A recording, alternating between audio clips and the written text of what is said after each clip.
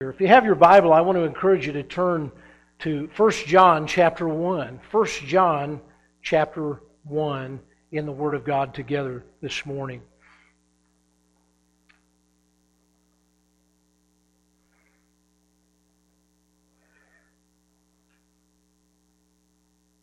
Let me invite you to stand for the reading of God's Word this morning if you're able. And in 1 John chapter 1, the Bible says, "That which was from the beginning, which we have heard, which we have seen with our eyes, which we have looked upon, and our hands have handled of the word of life. For the life was manifested, and we have seen it, and bear witness, and show unto you that eternal life which was with the Father, and was manifested unto us. That which we have seen and heard declare we unto you, that ye also may have fellowship with us.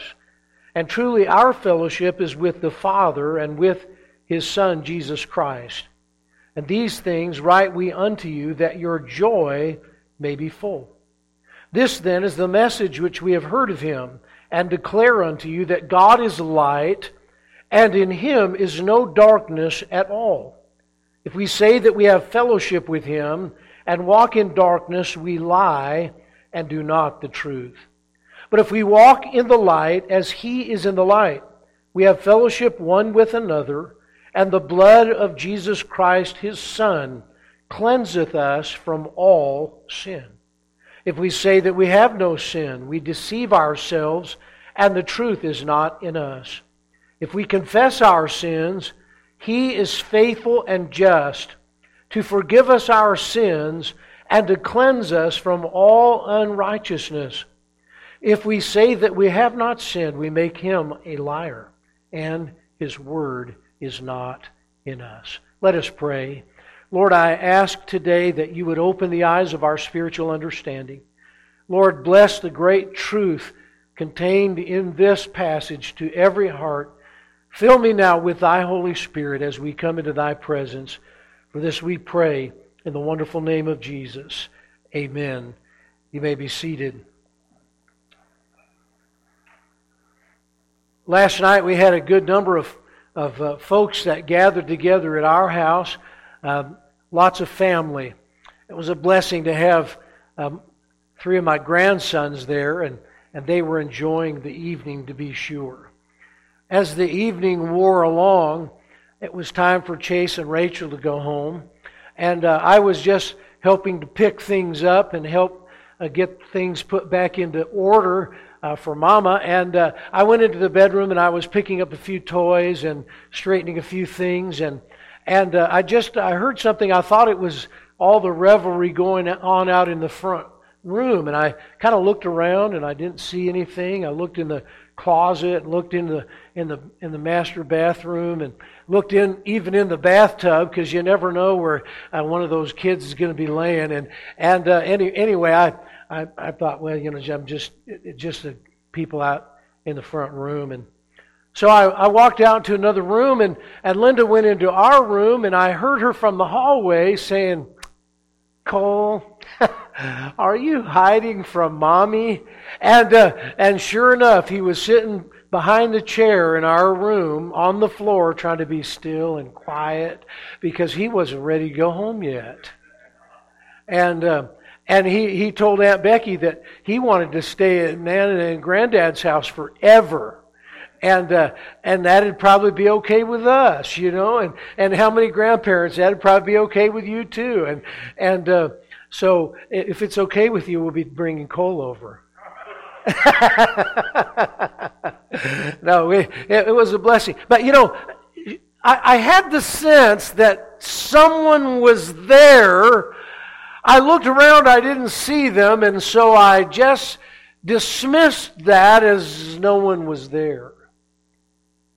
Every once in a while we think about the presence of the Lord, and we come into a situation where we sense that maybe He's there, and we kind of look around a little bit, and we go our way, and we leave Him in the other room. I recognize as I contemplated this theme for this year that The Lord God has said in Hebrews chapter 13, I will never leave thee nor forsake thee. So guess what? He's with me always. And the Bible reveals to us that He dwells within us. And the Holy Spirit of the living God, the Spirit of Jesus Himself, takes up residency within this temple, which is our body. And so He's there living out His divine life, or desiring to do so through us. And so He is ever present with us. And yet, despite that fact, there are very few that experience the presence of the Lord. As a young boy growing up, I can remember many times going to church with my father and attending prayer meetings at the church, and men would be assembled at the front of the auditorium and pouring out their hearts to the Lord. And so often I had a palpable sense that something that I had never experienced before was going on.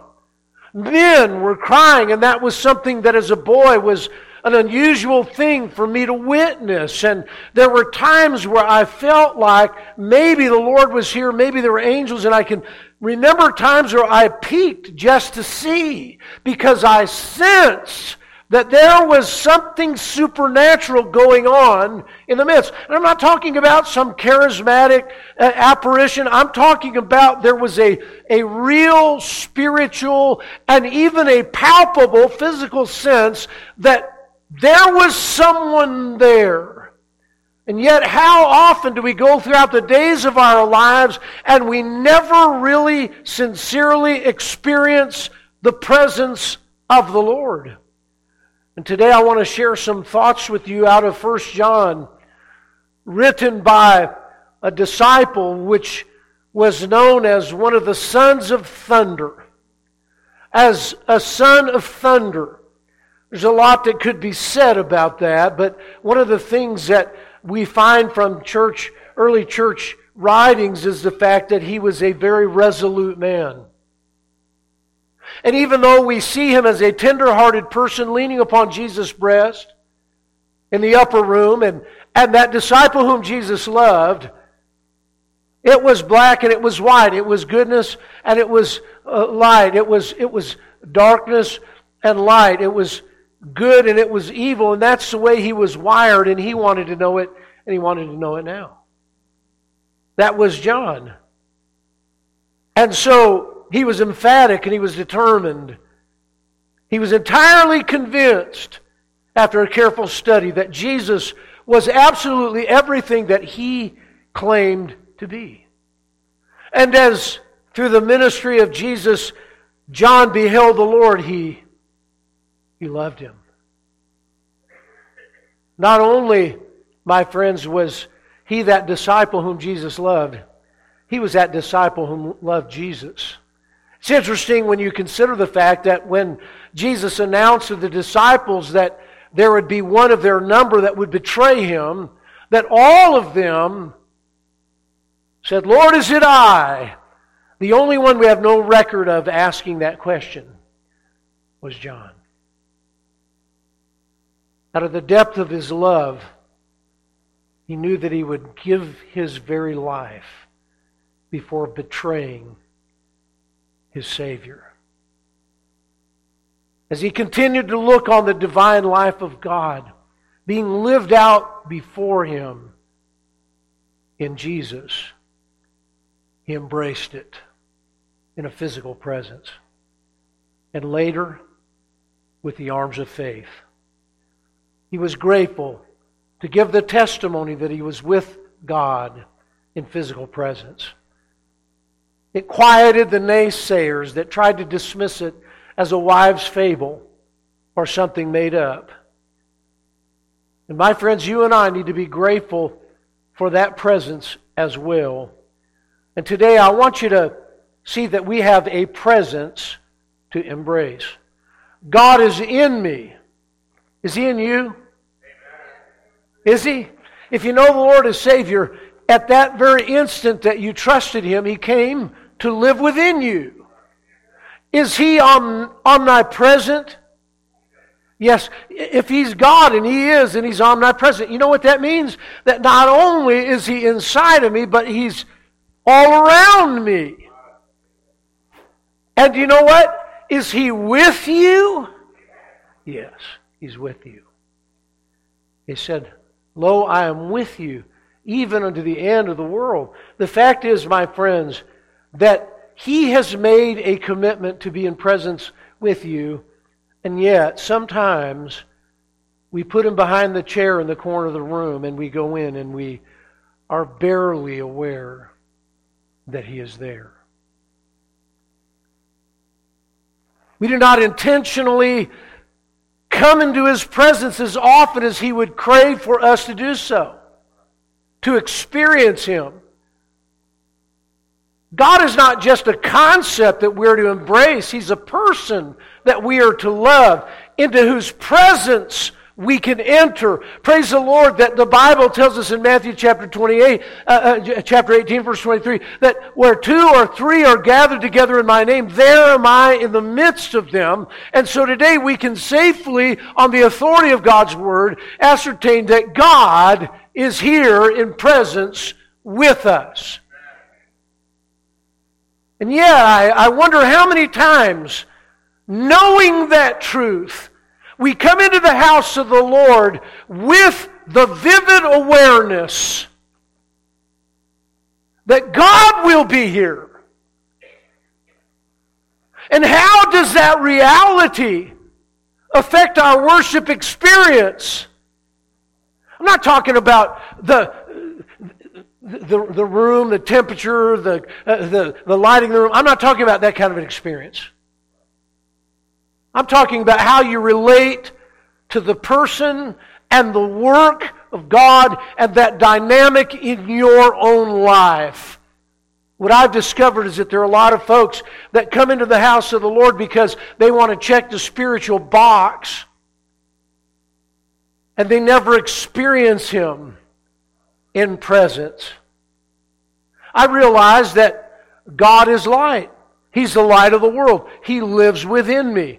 And so I'm in the light, but the fact is, I have to conscientiously choose to walk in the light. God said, "You are the light of the world." But I have to choose to let that light shine. Let your light so shine before men that they may see your good works and glorify your Father which is in heaven. So look, I am in His presence. But friends, just like I have to choose to let the light shine, and just like there are choices to be made, I have to choose to live with the consciousness that I am in the very presence of God. And I pray that that will come through in the next few moments together. I want you to know that this presence to embrace provides us, first of all, the basis of our faith. The basis of our faith. May we look at this together?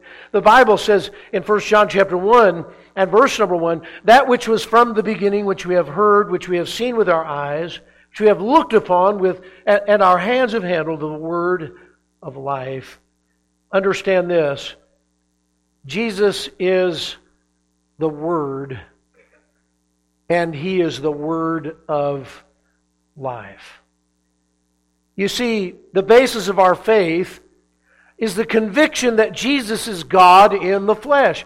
And John, who wrote these words in his first epistle, also wrote that in the beginning was the Word, and the Word was with God, and the Word was God. And so what we discern here is that He came to the conviction that the Word became flesh and dwelt among us.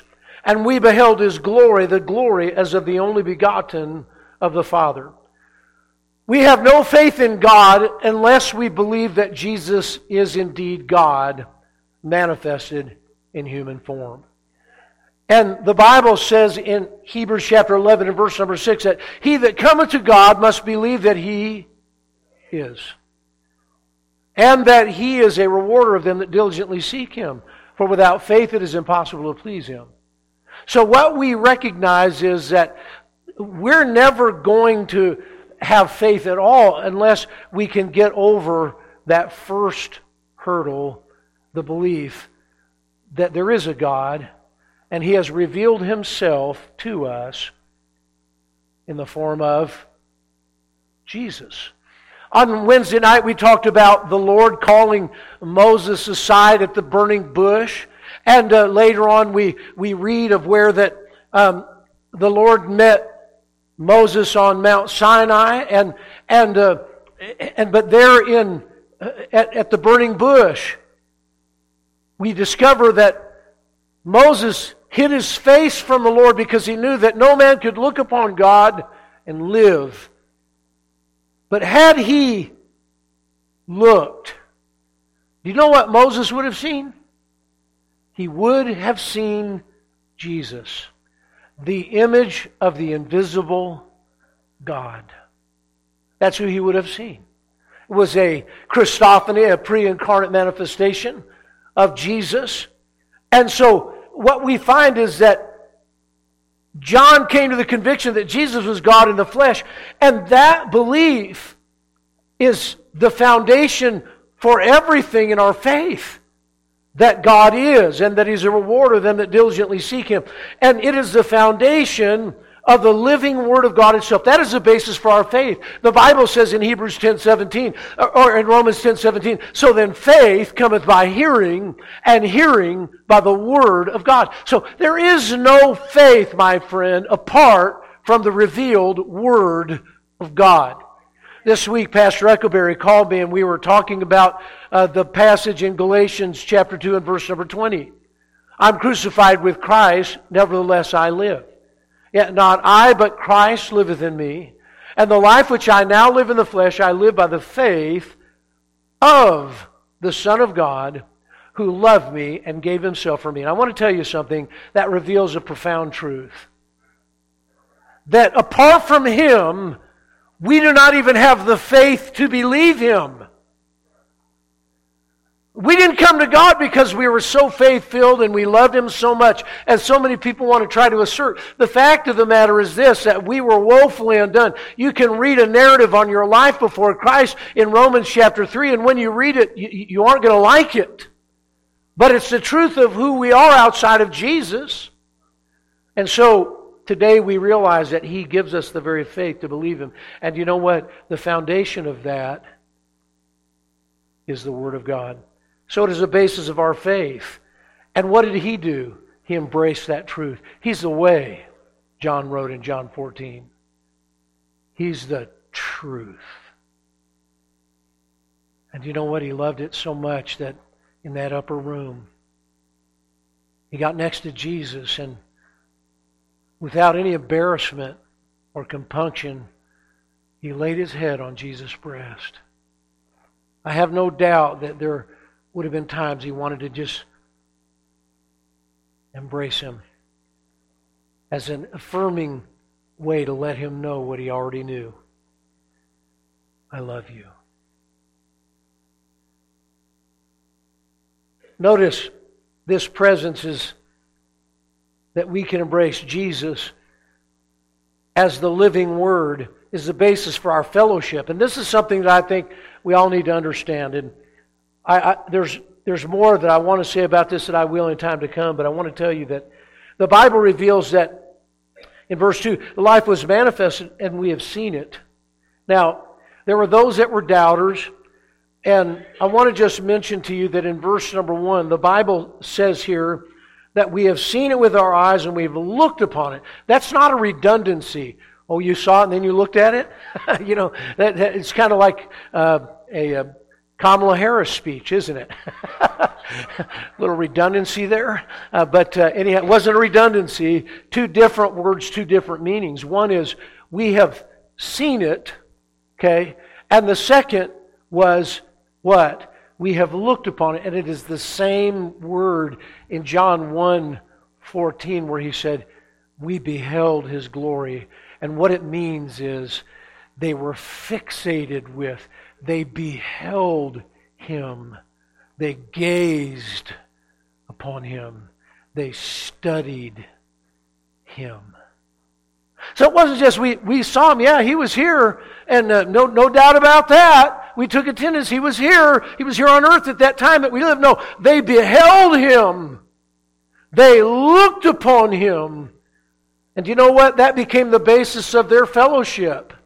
The belief that this is God in the flesh. And it says in verse 3, that which we have seen and heard declare we unto you, that ye also may have fellowship with us. You know what he's saying? So that you believe what we believe. It's not just so that you love the memory of it.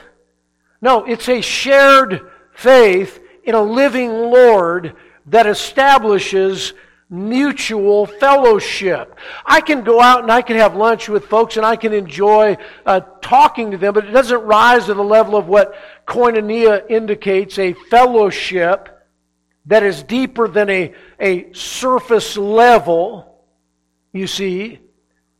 How is that possible? Because we have a shared belief in a living Lord. And so that begins with the gospel of Jesus Christ. That's the good news. Amen? And there are three tests of fellowship. It should be easy for you to remember. All right? The basis of our fellowship with God and the basis for our fellowship with our brothers and sisters in the Lord is threefold. Number one, it is the gospel of Jesus. That is the good news. Number two, it is the Word of God. That is the good book. Okay? And that's the foundation upon which we meet. And number three, it is the truth. That is good doctrine. This is where the postmodern church age in which we live gets all confounded and twisted up. Because they say things that sound really touchy-feely and make us feel good and want to go home and look at kittens on the internet. But the fact of the matter is it doesn't have any foundation in the truth. So the threefold test of fellowship with God and with each other is, number one, the good news, the gospel of Jesus Christ, whereby we're saved. It is, number two, the Word of God, the good book. And number three, good doctrine. And there have been many movements that have gathered hundreds of thousands of people from sea to shining sea, and the one thing that they want to do in order to get a crowd of people together, because it's hard to get any two people to agree on any one thing, isn't it? And so what they want to do is they want to lay aside things they disagree on. So they just line out letter C. We're not going to focus on doctrine at all because we don't want anything to divide us. Well, listen, you can't touch Jesus without touching doctrine. You know why? He's the Word. Where do we get doctrine? From the Word. And who gives you the authority to say, we're going to just do away with parts of Jesus? Who under heaven gave you permission to subvert God? Now, it might sound really good to say, well, why can't we all just get along? Let's hold hands and sing Kumbaya and have fellowship together. But the foundation for our fellowship, the basis for our fellowship, is the good news and the good book and good doctrine. It's not just that you have a Bible, it's what do you believe that's found in that Bible. And there are some cardinal things that we have to hold to, from which we would never be saved. So we see that Jesus, the Word of life, is the basis of our faith. He's the basis of our fellowship with Him and with others. But I like this because it says in verse number 3, look at this quickly, it says, that which we have seen and heard declare we unto you, that ye also may have fellowship with us, okay? And truly our fellowship is with the Father and with the Son, Jesus Christ. So you see the twofold aspect of fellowship.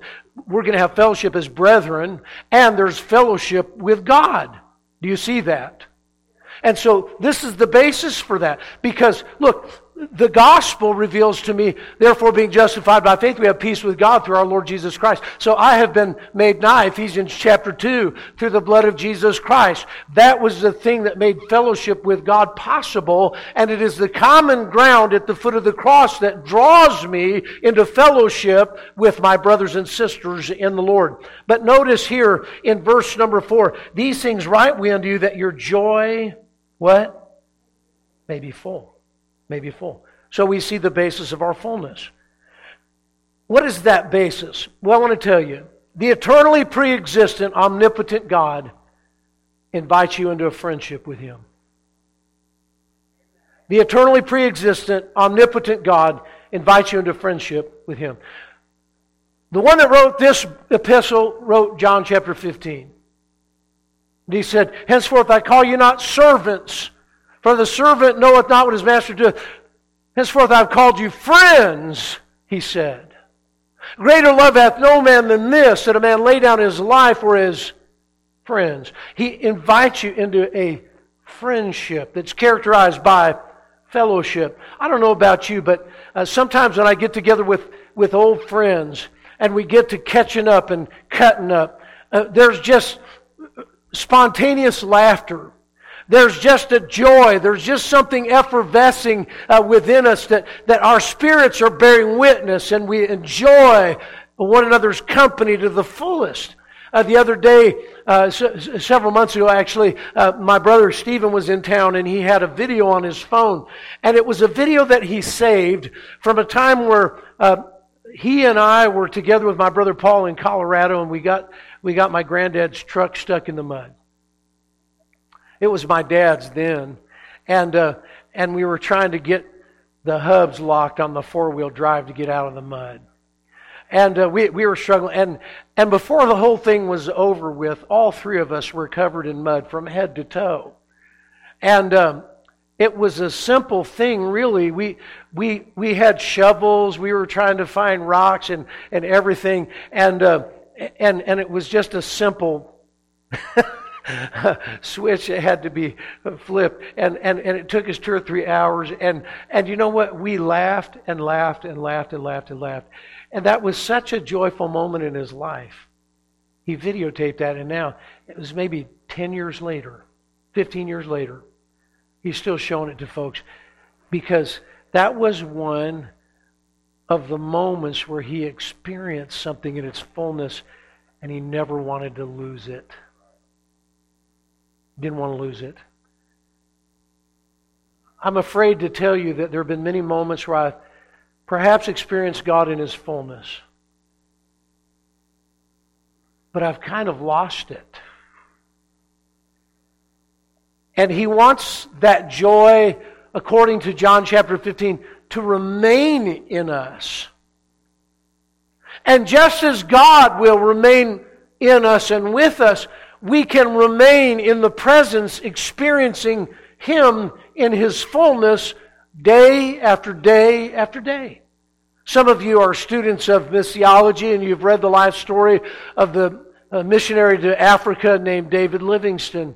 And he left London, England, and he went into Africa, and he started up the Nile River, and he wanted to find out the original source of the Nile. And somewhere along the way, he lost touch with anyone that knew him, and there were those that wondered if he were even alive. And so there were those in England that hired an explorer to go explore along the route of the Nile River to see if he could find David Livingstone.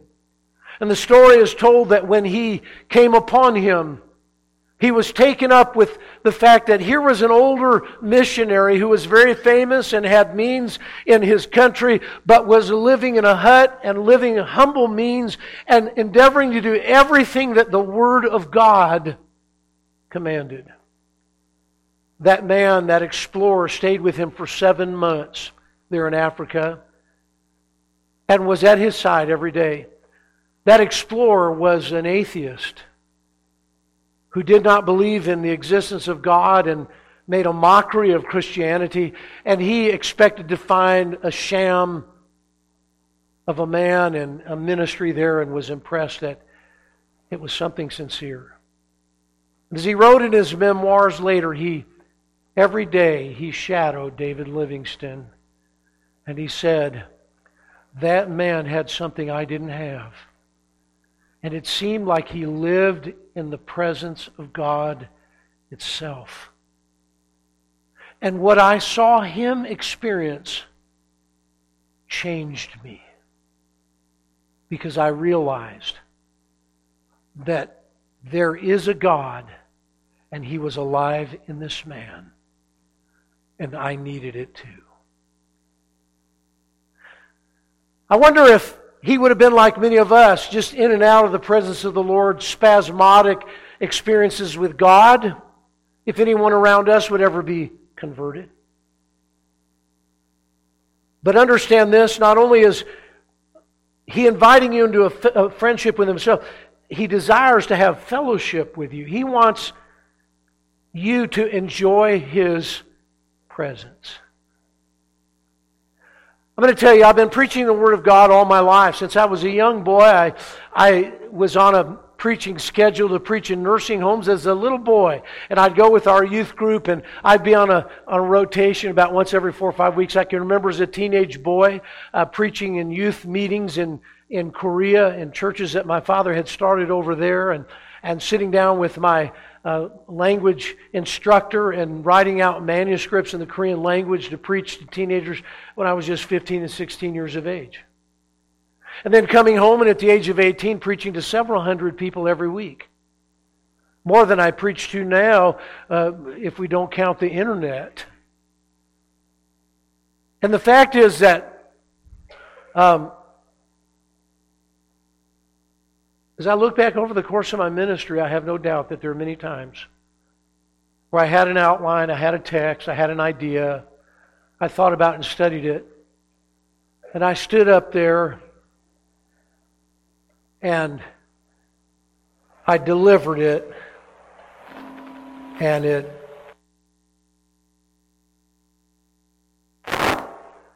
just dropped. Why?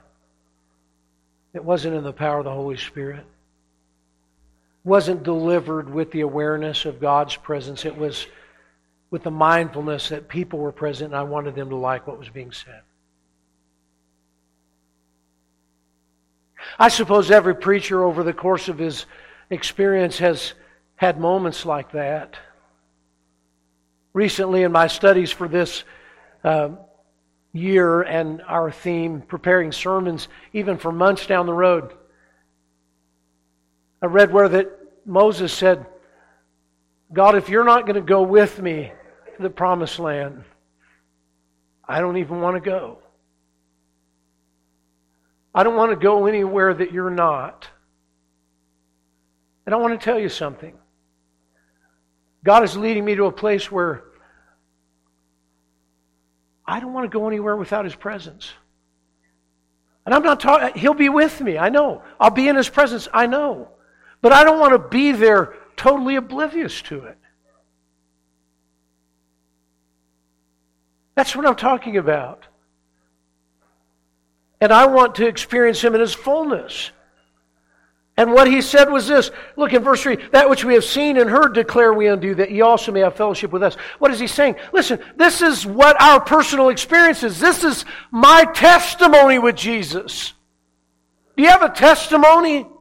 Do you have something that you can share with others about how God has so fulfilled your life and blessed you with peace and joy and happiness that nothing in this world could ever replace it with? Listen, I'm saying he had that testimony.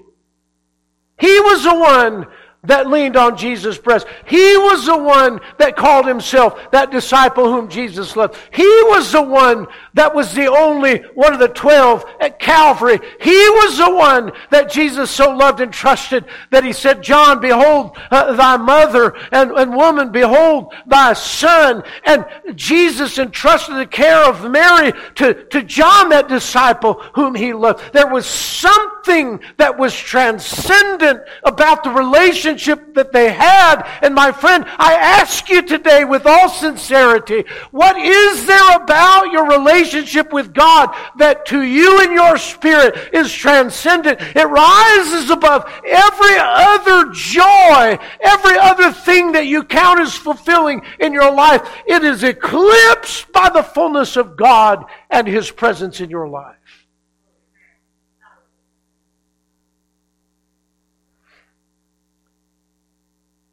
Is our personal testimony. It is what we have seen and heard. It is what we have personally experienced. When they commanded during the first persecution in Jerusalem, the rulers of the Jews brought the apostles in and commanded that they should not teach and preach in Jesus' name. And they said, we cannot but speak the things which we have seen and heard. And so they did. They gave their testimony. It is the basis of our faith, the word of life. It is the basis of our fellowship and our fullness. It is the basis of our following. Jesus called these men to follow Him, and so they did. They confirmed that the one that they beheld was the holy God, and in Him is no darkness at all. And they made a commitment to walk in the light. You know what that really is?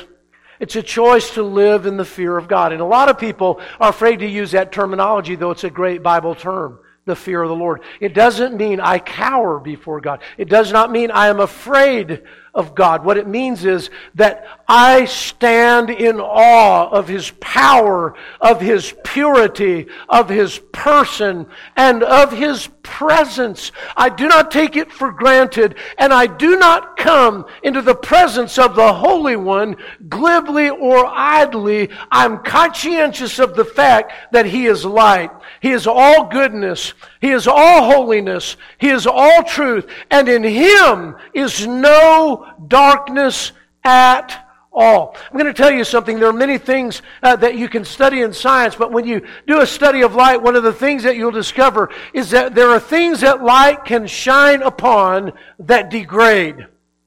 But light can never be degraded. Let me say that again. Light can never be degraded. The darkness can't stand against the light.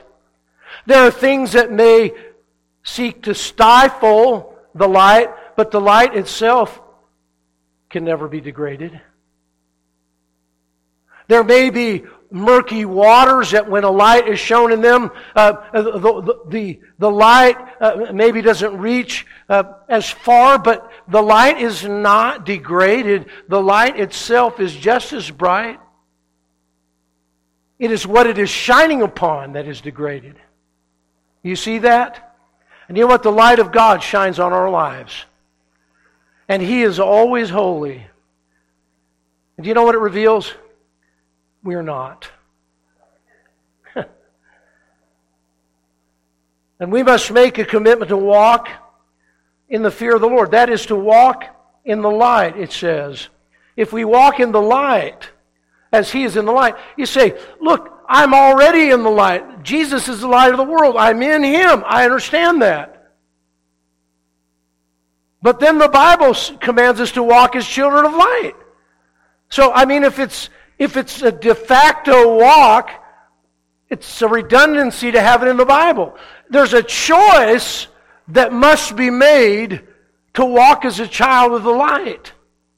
And what it means is that when I'm in His presence and I'm aware and mindful of the fact that He is holy, it changes the way that I choose to live my life.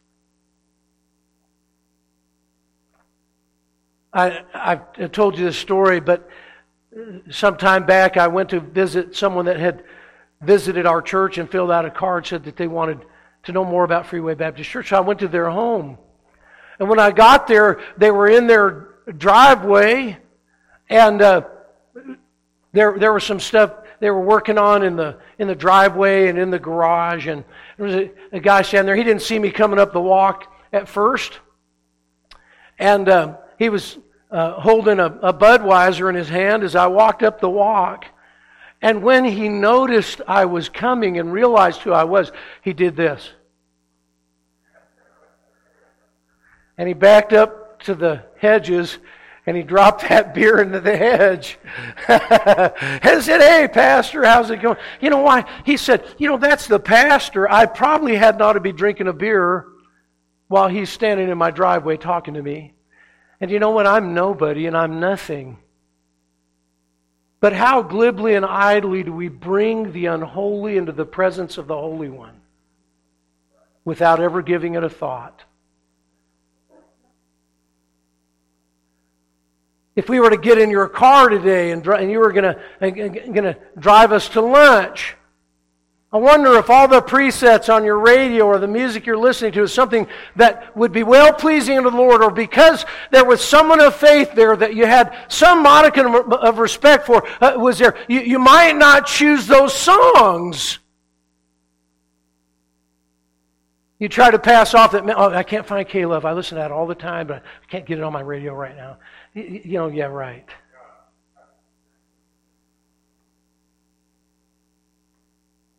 And I'm nothing and no one. And folks sometimes want to modify the way they choose to live their life when I come to visit. You don't have to have a double standard with me, folks. God loves you from where you are to where He wants you to be. And He wants you to keep coming into His presence. But He wants you to more and more be mindful of the fact that God is light, He's true, He's holy, He's pure. And in Him is no darkness at all. And the more I choose to walk in the light, the more I'm choosing to walk apart from all that is dark, apart from all that is sinful. It is a choice to walk in light with the holy God, in the fear of the Lord, which means that I am living with the consciousness that God is in me, and that God is with me, and that God is all around me. And I'm aware of it.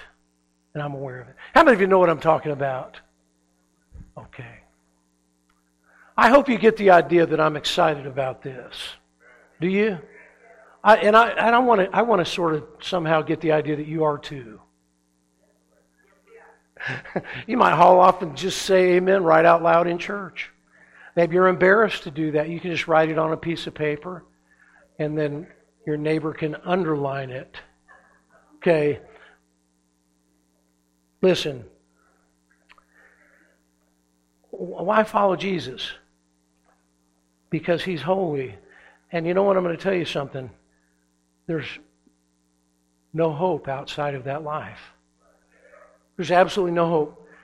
You remember when in John chapter 6, Jesus turned to the disciples and said, after 25,000 people had walked away from Jesus, He turned around to the 12 and said, will ye also go away? And here was Peter, and he said something wise. He said, Lord, to whom shall we go?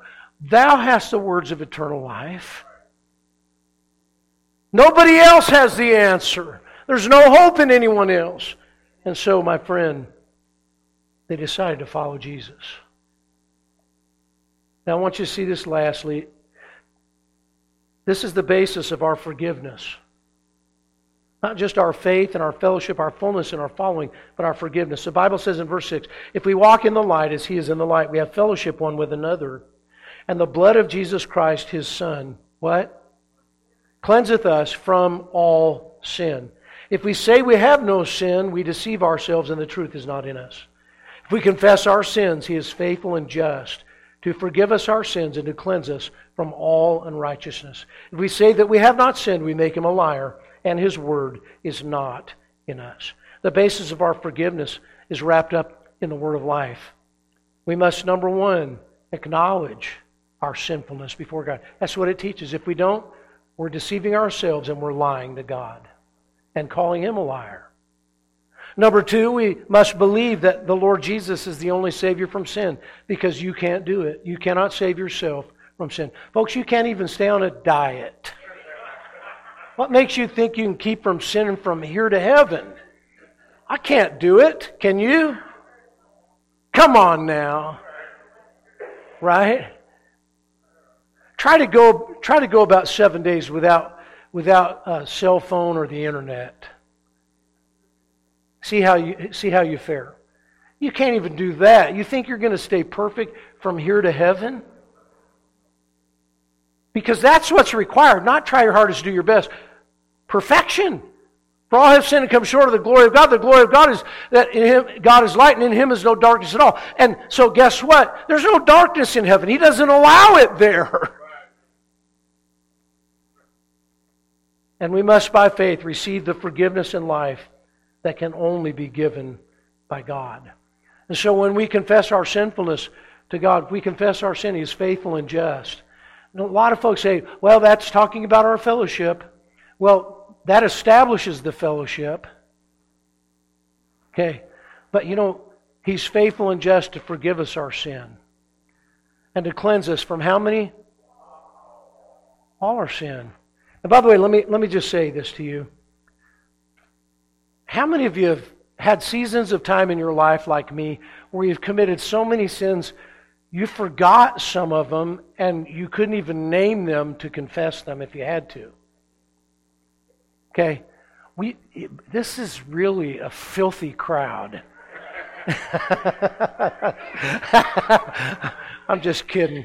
Look, we've all been there. So you know what? People get clever, try to get clever with God and say, God, if we've done anything to offend you. What do you mean if? You just lied right there. That's offensive. Right? So God, if we've done anything to offend you, would you please forgive us? Oh, shut up. Oh, whoops, there I go. There's another one to confess. And if I don't, I'm in trouble, aren't I? No. Listen, where was your forgiveness purchased? At the cross. And how many of your sins did He pay for at the cross? All of them. And when He did so, He said, it's finished. So listen, your salvation and your forgiveness does not rest upon your ability to remember everything that you've ever done and one by one confess it to God so that He'll let you off the hook. Every one of your sins and mine was adjudicated at Calvary. It was laid upon Jesus. He bore the guilt for your sin. He paid the guilty man's price in full in His own body on the cross and with His shed blood. And He now offers you forgiveness based upon the price for your sin, all sin, being paid in full. So that if you come to Him in faith believing, He doesn't treat you as if you've never sinned. He declares you on the basis of the righteousness of God, not guilty. Not guilty. Amen? This whole idea of, well, it's just as if I'd never sinned. The Bible doesn't say that. We made that up. Right? Because that's how we are. We want to reserve the right to hold stuff against people. The fact of the matter is that's not how God is. He said, listen, I'm going to make you a partaker of this new covenant. Their sins and iniquities will I remember no more. Amen. Praise God forevermore. That's the basis for our forgiveness. And it's found in Jesus, the Word of life. And you know what? He's right here right now. He's right here within me. And you know what? I kind of love the fact that He's forgiven me of all my sin. I think I'll hold on to it. I want to embrace it. I don't want to let it go. That's what the devil wants you to do. He wants you to let it go. Get carried down the primrose path of cultism and works-based salvation. Hold on to it. You know what? And even if you turn loose of it, He's never going to let you go. Because He's always faithful. And you know what? The faithful one is right here. And He is introducing Himself to you right here. And He's leading you in the way of life right here. Hold on to it. Embrace it. Live with it. A presence, not just in the wild blue yonder, but that I can embrace right here, right now. Heavenly Father, I thank You for this time. Thank You, Lord, for the great truth of Scripture. Lord, help us never to take for granted that You are calling us into Your presence. And Lord, I pray that we would be conscientious of it. And may it affect the choices that we make. May it affect the lives that we lead. Help us. Our heads are bowed for just a moment. Today, I've talked about the Word of life. That's Jesus. And my friends, if you're in this room today and you've never placed your faith and trust in Jesus Christ to forgive you of every sin so that you can be sure that heaven is yours forever, then you're not saved. And you have no hope. The only hope that you have is to come to the living Word, the Lord Jesus Himself, and receive the forgiveness that He purchased with blood. And today, if you have never done that, but you're concerned about it, you'd say, Pastor Mark, I'm not sure if I died right now that I would go to heaven to be with the Lord. I'm not sure that all my sins are forgiven, but I am concerned about that. If that's you today, I don't want to embarrass you, but I'd like to pray for you. If that's you, I wonder if while no one is looking, you just slip your hand up. Just put it up and right back down. Just say, Pastor, pray for me. Just put it up and right back down. I'll see where you are and pray for you. Is there one? Pray for me, Pastor. Then maybe you would say, Pastor, I know that I'm saved. I'm sure that I'm on my way to heaven, but I haven't really been living with the awareness of His presence. And God is dealing with me about that. And I want to. And if that's a desire of your heart today, I wonder as a testimony of that if you would just lift your hand and say, pray for me. God bless you and you and you. God bless you and you and you and you and you and you. And God bless you. I want to live with the awareness of God's presence. I want that to change the way that I choose to live my life. Mindful that He's right here in me. He's around me. He's with me. Listening, discerning, watching. I want to live in the presence of the Holy One. I want that to change my life. And I want to embrace the Word that teaches me how to live. I'm going to invite you, if you have your head bowed and your eyes closed, you just stand to your feet if you're able.